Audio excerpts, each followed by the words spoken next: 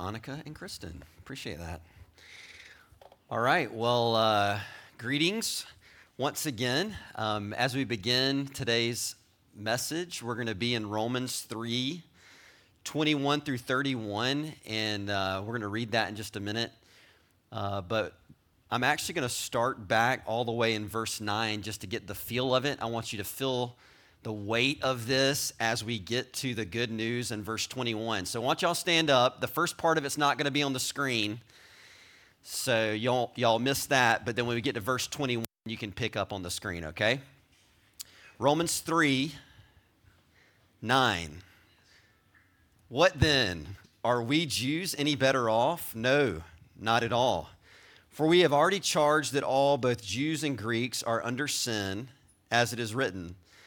None is righteous, no, not one. No one understands, no one seeks for God. All have turned aside, together they have become worthless. No one does good, not even one. Their throat is an open grave. They use their tongues to deceive. The venom of asps is under their lips. Their mouth is full of curses and bitterness. Their feet are swift to shed blood. In their paths are ruin and misery. And the way of peace they have not known. There is no fear of God before their eyes. Now we know that whatever the law says, it speaks to those who are under the law so that every mouth may be stopped and the whole world may be held accountable to God. Verse 20, for by the works of the law, no human being will be justified in his sight, since through the law comes knowledge of sin. In our text this morning, verse 21, but, just pause right there, But now the righteousness of God has been manifested apart from the law. Although the law and the prophets bear witness to it, the righteousness of God through faith in Jesus Christ. For all who believe, for there is no distinction, for all have sinned and fall short of the glory of God and are justified by his grace as a gift through the redemption that is in Christ Jesus, whom God put forward as a propitiation by his blood to be received by faith. This was to show God's righteousness because in his divine forbearance, he had passed over former sins. It was to show his righteousness at the present time so that he might be just and the justifier of the one who has faith in Jesus. Then what becomes of our boasting? It is excluded. By what kind of law? By a law of works? No, but by the law of faith. For we hold that one is justified by faith apart from works of the law. Or is God the God of Jews only? Is he not the God of Gentiles also? Yes, of Gentiles also, since God is one, who will justify the circumcised by faith and the uncircumcised through faith. Do we then overthrow the law by this faith? By no means. On the contrary, we uphold the law. Let's pray. Lord, we just thank you so much for the opportunity to gather this morning around your word. It truly is a lamp unto our feet. It is a light unto our path. And we're so grateful that you reveal yourself through the word. And we pray, Lord, that you would sanctify us this morning in your truth. Your word is truth. We pray that you would bring your word in power. Like they said in Corinthians, that, Lord, when your word was preached, Lord, that people knew that you were in the place. Lord, you were in the room speaking. Lord, your very word, your very breath breathing on us. Lord, would you do that? And would you unite it by power, Lord, by your Spirit? Lord, would it fall in power on every heart that is here? Lord, would you search us and know us and show us if there be any wicked way in us, Lord? And would you lead us into the way everlasting? Would you open up in our hearts and our minds, Lord, and let us see the glory of God in the face of Jesus Christ? Let us see your beauty, Lord. You said where the Spirit of the Lord is, there is liberty. And I pray that you would pour out liberty in this place through the gospel of Jesus Christ, that you'd pour out liberty as I preach and proclaim your word, Lord, that if there's anything hindering us, Lord, any sin, any unbelief, you would eradicate it. You would drive it out. You would replace it with a deep, fervent, solid trust and dependency upon you, God. Lord, I don't know if it's been the same with my brothers and sisters in the room, but Lord, I feel like that I have been in the middle of a battle, Lord, like your word says in Ephesians, Lord. And we just admit this morning that we're not stronger than Satan and his demons, but you are. Lord, you have all sovereign authority and power. Lord, he is on a leash, Satan is, and you are God. You are Yahweh alone. And so, Lord, let us be strong in the strength of your might today. Let us put on the full armor of God. Let's stand up against every attack of the enemy. Lord, would you help us to remember that we're in Christ, we're united to Christ, and that's our only hope in life and in death. And Lord, I pray, God, that you would get the victory this morning. Lord, I pray that, like the end of Romans says, you would strengthen us believers by your gospel this morning. And I pray for anyone in this place who doesn't know you, Lord, I pray that you would set them free. Lord, I pray that they would see the beauty of the gospel as if it was for the first time, that it would be electric, it would be magnetic, it would draw them powerfully, Lord, and you would save them, you would redeem them. Lord, help us this morning. We need you. We love you. We pray it all in your powerful name, Jesus. Amen. You may be seated. All right, as Eric mentioned last week, all mankind is broken, and we deserve judgment because of our sin. And we are equally guilty before God and universally held accountable. That's what all of Romans 2 and 3 have been talking about. And if you're thinking, I know I'm in trouble, but obeying the law will get me out of this dilemma, you'd be wrong, according to Paul, right? That would be misunderstanding the function or the role of the law. The law is not for rescuing. Look at Romans 3:20 again. We just read over it. It says, for by the works of the law, what does it say? You repeat it to me. No human being what? Will be justified in God's sight. The law is not our life preserver, okay? Well, what's it for then? What's the law for, Paul? Well, the law is for revealing. Look at the rest of Romans 3:20 from last week. It says, since through the law comes what? You tell me. What is it? You read it. Knowledge of sin. So the law is not our life preserver. You're like, am I going to have to interact this morning? Yes. It's not our life preserver. It is a flashlight, so to speak, right? Or to say it a different way, the law is an MRI that diagnoses the problem instead of delivering us from the problem, right? Or say it like this, the law is more like a railroad track that points you into the correct destination, but is powerless to get you there, right? So if the law reveals our sin, Paul, but cannot rescue us from our sin, can we even be rescued? I mean, that's where we have to get this morning. We're like, is there any hope for sinners, right? All around the world, is there any hope for lost people? In Paul's language in Romans 3:20, he'd ask it in a slightly different way. He would say, is there any hope for sinful people to stand justified before a holy God? Is there any hope for sinful, broken people all the way down to the core of their very nature and being? Is there any hope that they could have right standing before God Almighty if there's no hope in our good efforts and our good deeds and in our works? And Romans 3:21 through 31 is answering Paul's question this morning. That's what that whole section is doing. Is there any hope of rescue? Is there any hope of justification if we can't do it by our works? And Paul's screaming, yes, there is. Your only hope is Jesus. That's why Romans 3:21 through 31, Martin Luther, the Protestant reformer, said this. He believes this text that we're viewing this morning is the chief point in the very central place in the book of Romans.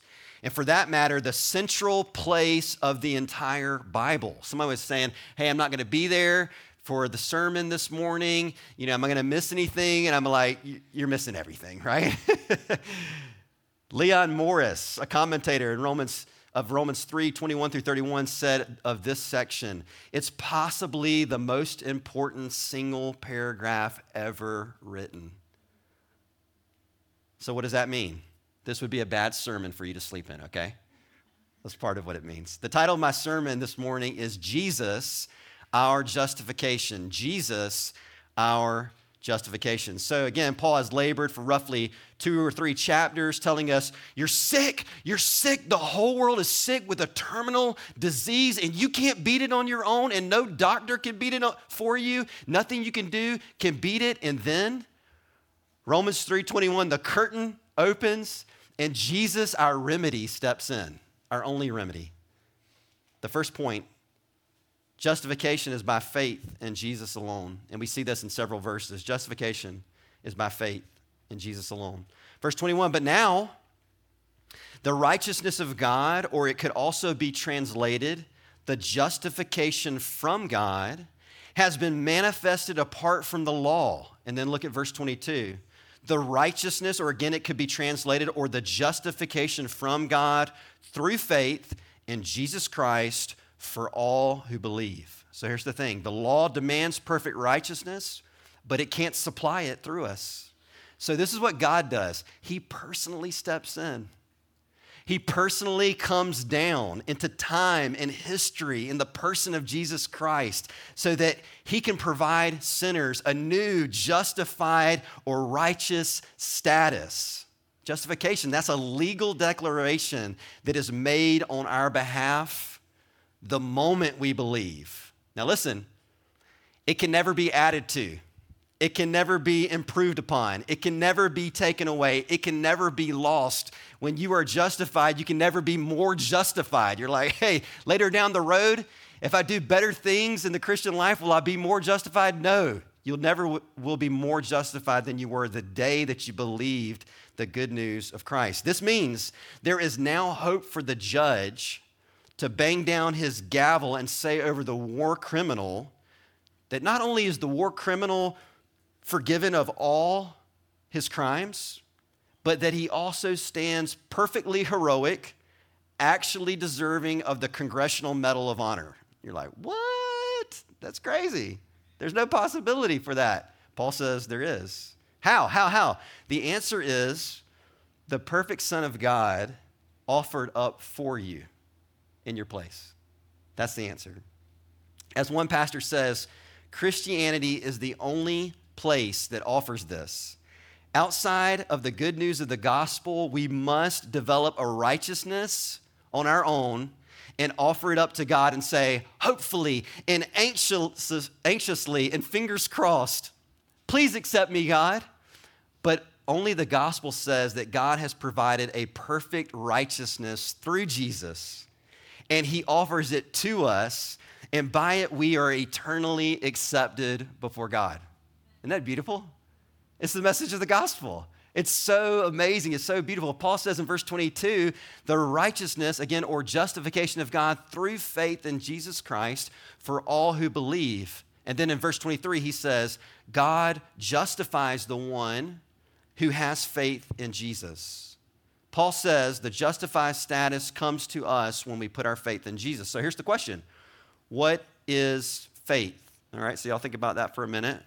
What is faith? So this is what faith is not. Faith is not an indifferent or half-hearted acknowledgement of certain facts in the Bible. That is not what faith is. The Greek word for faith is pistis, and it carries the idea of leaning all of your weight onto something, or it carries the idea of joining yourself to something or someone. Faith really, at its essence, is an abandonment of self completely and a total surrender to Jesus Christ. It could be said like this: faith is an empty hand that opens up and says, I have nothing to offer you, God, so that you could save me.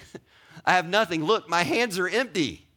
But then at the same time, those empty hands cling desperately, tenaciously, and completely to Jesus for salvation. That's faith. Nothing in my hands I bring, God. Simply to your cross I cling, God. That's what faith is, right? Paul says that faith in Jesus alone is what saves. Look at verse 28. I know it's skipping down. Paul says, for we hold that one is justified by faith. What's the next word right there in verse 28? Apart from works of the law. What does that mean? It means that a person's works play no part in the decision of God to justify sinners. It depends zero, not at all, not even one bit on a person's efforts. Isn't that good news? You remember that hymn? My hope is built on nothing less than Jesus' blood and righteousness.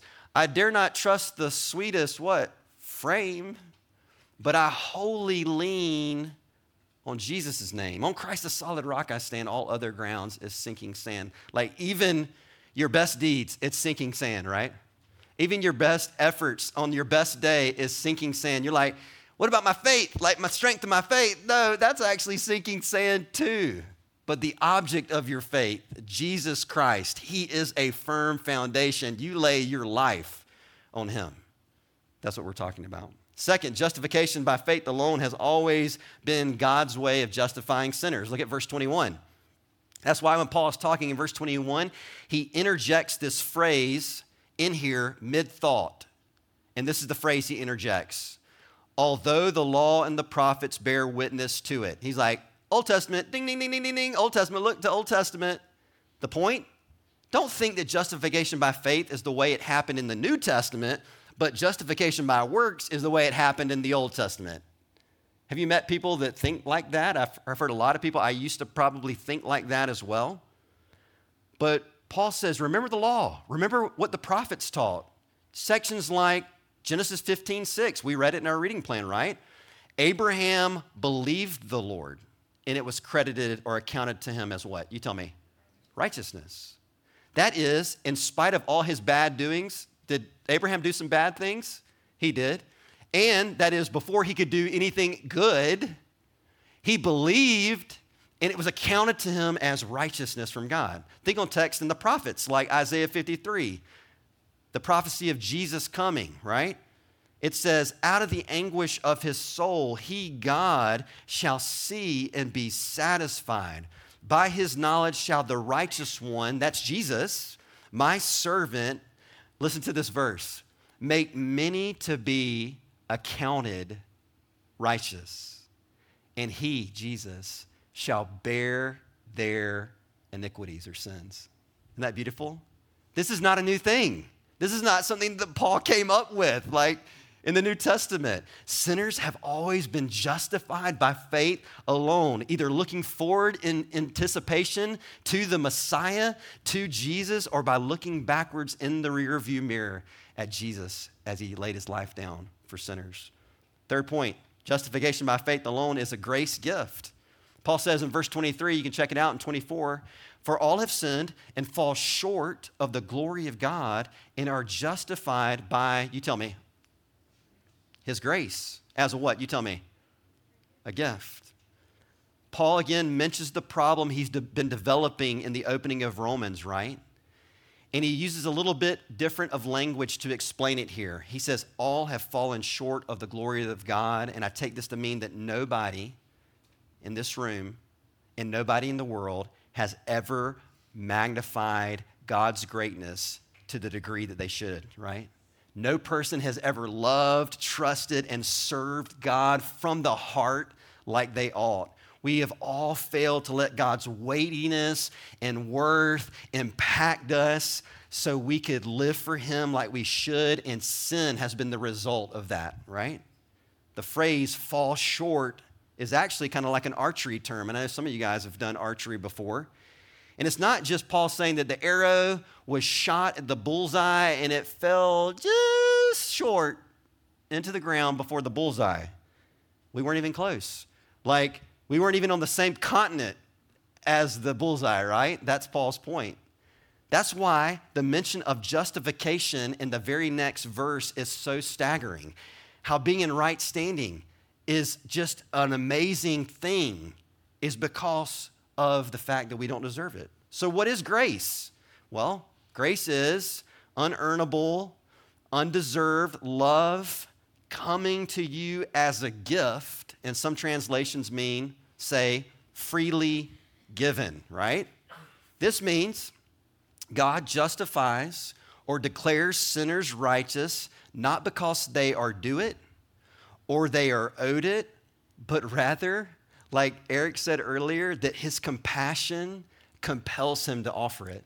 His compassion and his love to give his best gift to the most unworthy recipients. That's the beauty of the gospel. That's the beauty of God's love. It's like a parent, kids in the room. If I'm talking to my child and my child is super rebellious, being mean to all of his siblings, has never cleaned their room in their life, and I said, hey, I know you deserve a spanking or some other form of punishment, but instead I'm going to take that punishment on myself, and what we're going to do is we're going to go get some ice cream and play video games all day, right? Did that kid deserve ice cream and video games all day? No, that kid deserved a whooping. You know what I'm saying? Right? And that's the beauty of this grace gift of salvation. I think the picture of this justifying grace can be seen in the prodigal son parable. You guys are familiar with that, right? The father ultimately takes the debt of a squandered inheritance upon himself, right? He takes that debt upon himself. You see the father running and embracing a rebel son, right?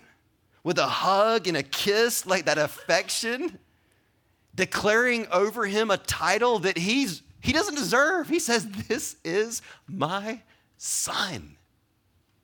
What a declaration. This is my son. That declaration is a grace gift. This is my now daughter. That is the glory and the beauty of grace for sinners. You can also see this justifying grace in Luke 18, 9 through 14. It is beautiful as well. The Pharisee, you remember that story? The Pharisee's like listing out how awesome he is. Like, I'm amazing. I've done this and that. And God, you should be really happy about all that I've done, right? By contrast, the tax collector in Luke 18 announces before God and others in the place all of his sins and points out his desperate need for mercy. And he cries out to the Lord in that moment. And this is what he says: help me, ultimately. I'm needy. I desperately need mercy. And before the tax collector has a chance to do anything for God or make up for his past failings as if he could, Jesus says of the tax collector who by faith is crying out for grace that he doesn't deserve, for mercy that he doesn't deserve, this is what Jesus says to that guy. He says of him, this man, not the Pharisee, this man, this needy man who understands his need for grace, he went to his house justified. Same language. He went to his house justified. Point 4. You're like, how many points are there? Well, there's 8 this morning, okay? Justification comes through the redemption that is in Christ Jesus. Justification comes through the redemption that is in Christ Jesus. Now, we don't use the word redemption very much, right? Not used very often if you're not in a church context. Maybe you use it when you turn in a coupon at the grocery store and you get money off that box of cereal. Does anybody coupon anymore? Anybody cut the coupons like you used to do? Okay. Or if you're going through difficult times and you have to sell your grandma's fine china at a pawn shop. I don't know if anybody ever done something like that. And then you come back later because you got to buy it back before your wife sees that you sold. No, I'm just kidding. Just joking. Then you would be redeeming it in that moment, right? Or if you turn in a voucher at work during Thanksgiving, several of you guys have told me of this scenario. You get a voucher at work and you turn it in and you redeem a turkey at the grocery store. You're like, yes, I got a turkey, right? We might use the word redeeming or redemption. So in that scenario, the last one, how much did you pay for that turkey to go free? What's the answer to that question? Nada, someone says, nothing, right? Nothing, because your company paid the full price of redemption. You got it? But who went home with the turkey? You did, right? This means the redemption wasn't truly free because the person who made it possible picked up the check for you, right? Spiritual redemption is the exact same way. My slavery to sin, listen, was so bad that the perfect Son of God had to die in my place. He had to shed his blood to purchase the pardon for this turkey. You know what I'm saying? Right? Ephesians 1:7 says of Jesus, in him we have redemption through his blood, the forgiveness of our trespasses according to the riches of his grace. Amen? Guys, let's get excited up in here. This is our hope, right? This is so, so beautiful. All right, this leads me to my next point. Point 5, justification satisfies God's righteous judgment. Look at verse 25 through 26 if you're following along. The question Paul begins to get at is this. Listen, if you're like, what does all this mean? His question is, how in the Old Testament did God justly forgive drunks like Noah, liars like Abraham? You've been reading the reading plan this week? Lingerers like Lot, doubters like Moses, murderers like King David. Do I need to go on? For that matter, how does God forgive anyone and still remain just?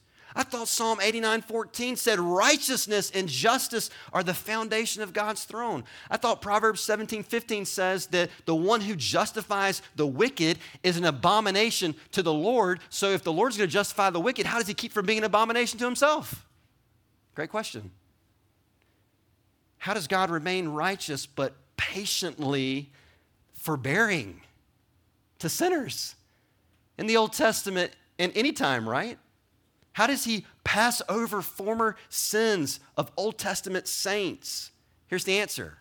Well, he didn't pass over them in the sense that he swept them under the rug, right? Not to ever be dealt with. Oop, that's a crumb. We got to get that crumb out of the way, right? It was more like the idea behind deferred payment. So I got this couch on credit, and nobody ever came and took it from my house or threw me into prison because the couch was going to be paid for at a later date. Right? It just wasn't going to be paid for by me. It was going to be paid for by my wealthy father, right? And as one pastor put it, basically, this is so beautiful if you think about this concept. He said, basically in the Old Testament, the rain droplets of God's justice fell down into the gutters of his patient mercy and then funneled their way all down the corridors of time. Look at the beauty of that. And then downspouted out on Jesus' head at the cross. That's what happened. Paul says it like this, verse 25, God put forward Christ Jesus as a propitiation by his blood to be received by faith. Everybody say propitiation. Okay. Now that's a big word, a hard word. Maybe you read it and you're like, I didn't even know how to pronounce it. But it's an important word. It's an important word like redemption, like faith, and other words we see in this text. What does propitiation mean? Well, I hope you walk away from this text having a greater appreciation of propitiation, okay? It means this: God's justice, his wrath was appeased, it was assuaged, it was satisfied through Jesus' atoning work. If you think of our sin like as toilet water in a bowl, Jesus is the sponge that comes in and he goes into the bowl and he absorbs all the nasty out of that thing so that there is nothing left in the bowl to be poured out on our head, right? This is a part of what we understand appeasement to mean. Every speck of our sin dirt is dealt with at the cross. Nothing is ever swept under the rug, right? Our sin debt was settled by God and paid in full at the cross. There wasn't even one spiritual penny left for us to pay back. It was a propitiation made possible by Jesus' blood. Jesus paid it all. All to him I owe. Sin had left a crimson stain. He washed it white as snow. Now, doesn't that make sense of the sacrificial system now in the Old Testament? A little bit better, right? Get it a little bit better. Psalm 51 says the blood of bulls and goats cannot take away sin. Then what are all those animals dying for, right? I don't get it. Part of the answer is that they were symbols preparing us for and pointing us to our Redeemer, Jesus, who would shed his blood. and would lay down his perfect life for us at the cross so that we could be redeemed. What about that once a year bloodbath called the Day of Atonement? You guys know what I'm talking about? If you have never heard this, this is very fascinating in Leviticus. The Day of Atonement happened annually, and the priest of God would lay his hand on the head of a live goat.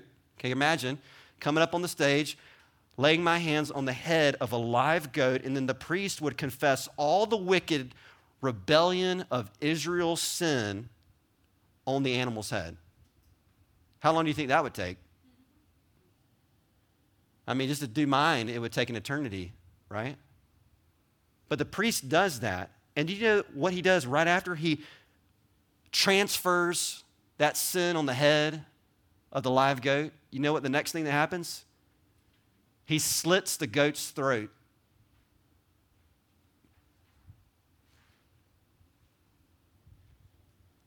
It's a foreshadowing of what would happen to Jesus, the perfect Lamb of God, in our place, sacrificed in our place for our sins at the cross. His blood would be poured out to redeem us.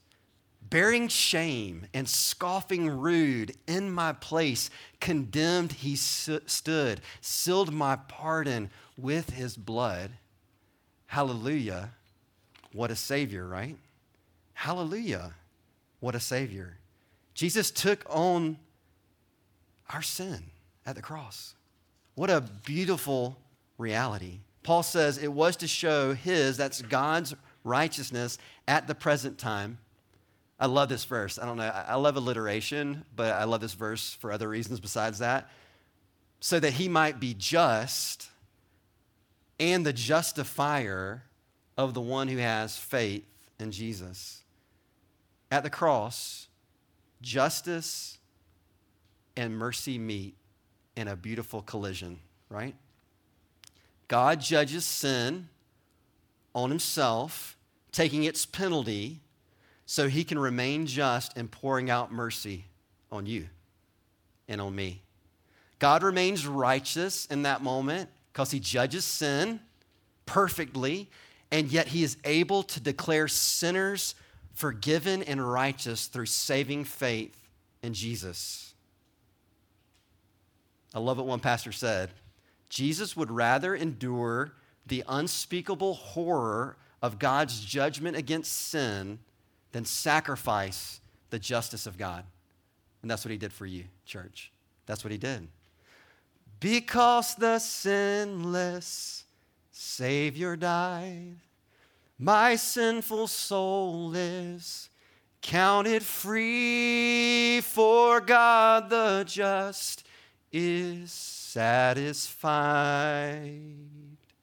to look on him and pardon me, to look on him and pardon me. Verse 26, so that he might be just and the justifier of the one who has faith in Jesus. I love what Martin Luther said about faith here. This has been a really encouraging quote to me over the years. He said this, especially think about this quote in light of verse 25 and 26. Martin Luther says, "This is what it means to behold God in faith, that you should look upon his fatherly, friendly heart in which there is no anger or ungraciousness left."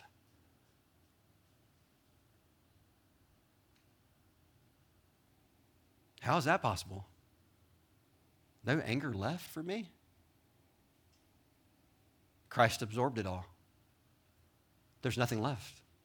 So now there is only kindness and grace coming to the believer through the hands of the Heavenly Father, right? That's what Psalm 23 says. Surely goodness and mercy will follow you all the days of your life, and you will dwell in the house of the Lord forever. God's graciousness. Point 6, justification by faith alone undermines boasting. He says, then what becomes of our boasting? Is it excluded? It is excluded. By what kind of law? And he says, by a law of works? Well, of course not, Paul, not by a law of works, right? If I were justified or declared right before God on the basis of my deeds, even if it was a little bit, then we'd have every reason to boast, right? Because our justification would be at least a little dependent upon us, and we'd be like, hey, God, look what we brought to the table. We're so great, right? But look how God designed salvation. A man with a broken foot might still think he has reason to boast because he can get around on crutches. A lame man might boast that he can drive around in a motorized car. I got this. I can steer this car, right? But when the quadriplegic has to be picked up and slung over the firefighter's shoulders and carried out of the burning building to safety, his boast cannot possibly be in himself. He said, all I did was call for help, right? Who's his boast in? Not himself. All of our unrighteousness is as filthy rags, Isaiah 64:6. And according to 1 Peter 2:5, all of our efforts at serving and sacrificing for God can only be offered successfully to God because they are purified or made acceptable through, the text says, Jesus, right? So the only reason why we are received and not rejected is because our lives come through Jesus, right?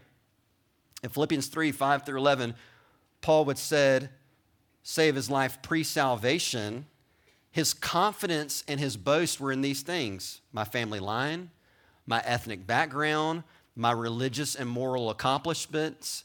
But now he gives up all of his confidence before God so he can cling to Christ alone. Verse 8, he considers those things rubbish or trash or worse, dung, right? And Christ as his only treasure. Verse 9 of Philippians 3, he says it like this: being found in Christ, not having a righteousness of my own that comes through the law, but that which comes through faith in Christ, the righteousness from God that depends on faith. I love what Martin Lloyd-Jones said. He said, the man who has faith is no longer looking at himself and no longer looking to himself. He no longer looks as anything he once was. He does not look at what he is now. He does not look at what he hopes to be. He looks entirely to the Lord Jesus Christ and his finished work and rest on that alone. One pastor said this: Paul is saying in these verses, we must give up all our sense of identity and security, all our grounds of dignity and self-worth. We must realize that our best achievements have done nothing to justify, that boasting in them is like a drowning man clutching a fistful of $100 bills and shouting, I'm okay, I've got money. Isn't that crazy? See, there can be no bragging or boasting in self with salvation, only a humble, Spirit-inspired recognition of my sin before God and a heart that can't stop speaking of the magnitude of what Christ has done on my behalf. Behold him there, the risen Lamb, my perfect, spotless righteousness, the great unchangeable I am, the King of glory and of grace. Point 7, justification by faith alone inspires the evangelism of all people. Paul says that one is justified apart from the works of the law, or is God the God of the Jews only? Is he not the God of Gentiles also? Yes, of Gentiles also. Since God is one, he will justify the circumcised by faith and the circumcised through faith. Paul's point is not just that mankind's problem is exactly the same. Like whatever continent you're on, whatever state in the U.S. you're in, whatever home you're in South Carolina, we all have the same problem. Everyone is unrighteous. Everyone is deserving of God's judgment, and everyone cannot be justified by the works of the law. Paul's point is also this at the end of this verse, that everyone has the same solution to the problem. God will only justify those who put their faith in Jesus Christ, right?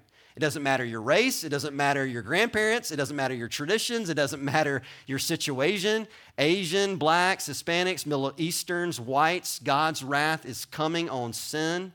Raindrops of judgment are coming on every tribe and tongue, and only the umbrella of Jesus Christ is able to keep that downpour from touching you. That's the point. As one pastor said, because the instrument of reception is faith rather than ethnicity, the gospel can go global. Isn't that beautiful? This means we should evangelize all people with great confidence because there is one God and one way of being in right standing with Him, and it's Jesus Christ alone. But this also means for the church that we should have loving unity with people who are very different from us. You know why? Because if we're all running under the same umbrella of Jesus Christ, His death and resurrection for us, then we're all going to get a little close underneath there. You know what I'm saying? There's no room for any kind of division there because we know we all stand equally in need before the cross. And finally, point 8, we made it through, guys. We're almost done. Justification by faith alone establishes the need for the law. Paul ends this section with verse 31 by saying, do we then overthrow the law by this faith? His question seems to be, does the law become insignificant or obsolete because justification is by faith? And his answer, by no means. On the contrary, we uphold or establish the law. I think Paul's point is that no, we don't throw away the law as useless. We just need to remember what it's actually for. Okay? Does that make sense? The law is essential in showing God's perfect holiness, His perfect standard. It's essential to show us what it looks like to live and thrive before Him according to His ways, according to His design. It's essential to show us our need. It is the smoke detector. Is the smoke detector important in your house? It is. It's essential. The law is just useless in putting out the fire, okay? Some people who don't cook very well, they were like, amen on the smoke detector, you know? But the law is useless for putting out the fire. It's useless in justifying us before God. In that regard, Christ is our fire extinguisher. Christ is our only hope. So the law shows us that we are lawbreakers and that attempts at obedience can't save us. The gospel reminds us that Jesus is the perfect law keeper who died in our place, the place of lawbreakers, so that all who would believe would receive the forgiveness and righteousness He purchased on our behalf. This is the beauty of the gospel. A couple of things, and then we're going to observe the Lord's Supper. If you've never believed on Christ before for your salvation, will you do it today? Will you abandon all your bad works and all your good works as a hope of being reconciled to God, and would you put your trust in the finished work of Christ on your behalf? Christian, will you believe that Christ has fully forgiven your sins? That like Corrie ten Boom, I think she said it, He has placed your sins in the sea of forgetfulness, and He put a big sign up. He posted a big sign, and it says, no fishing, right? Will you believe that? Would you not fish again for your own sins that Christ has forgiven and try to bring them back up? Would you not fish for your spouses or your friends' sins that Christ has forgiven and bring them back up to hang over their head? Would you believe that you're truly forgiven and celebrate that? Christian, do you believe that God is still just a little angry with you? That you have to do at least something to pay Him back or to get on His good side? Or do you believe actually that it's been paid in full by Christ? If we live like that, we minimize the work that Christ did for us. But if we repent of our sins and put our trust in Christ and we step forward in faith, we're saying Christ's death and His blood was sufficient enough. I don't have to go on moping and all that stuff. I can walk forward in freedom that Christ has purchased in the love of God that is undeservable. Third, or fourth, Christian, can you choose to believe that you're justified in Christ? Not only is it just as if you've never sinned, it's just as if you've always obeyed. Your righteousness and your boast is in Jesus alone. So let's repent of self-pity. You guys ever get there? On the one hand, you're like, I'm not good enough, I'm good enough. Yeah, you're not, but Jesus is. And His love is for you, right? And on the other hand, let's repent of judgmentalism and criticism of other people, right? Because our superiority is not in ourselves. It's in Jesus, His righteousness and His work on our behalf, right? Let's repent of those things and let our only boast be in Jesus. And finally, we can even think about just the interaction with Eric and Annika at the beginning of the service. Will you take this good news of God's saving and justifying work by faith to all people? Is there someone in your life right now that needs to hear the good news of the gospel, and will you bring it to them? Like, I think God wants you and me to bring it to them. Let's pray, and then we're going to observe the Lord's Supper. Jesus, thank you so much for your redemption. Lord, your power, thank you for your justification that is a grace gift. It is by faith alone. Lord, thank you that even the faith that we place in you for salvation is a gift of God, like your scripture says.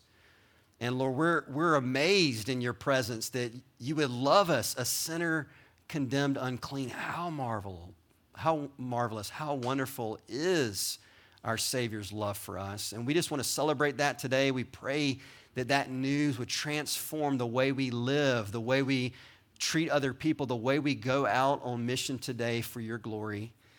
God, we pray all these things in Christ's name. Amen.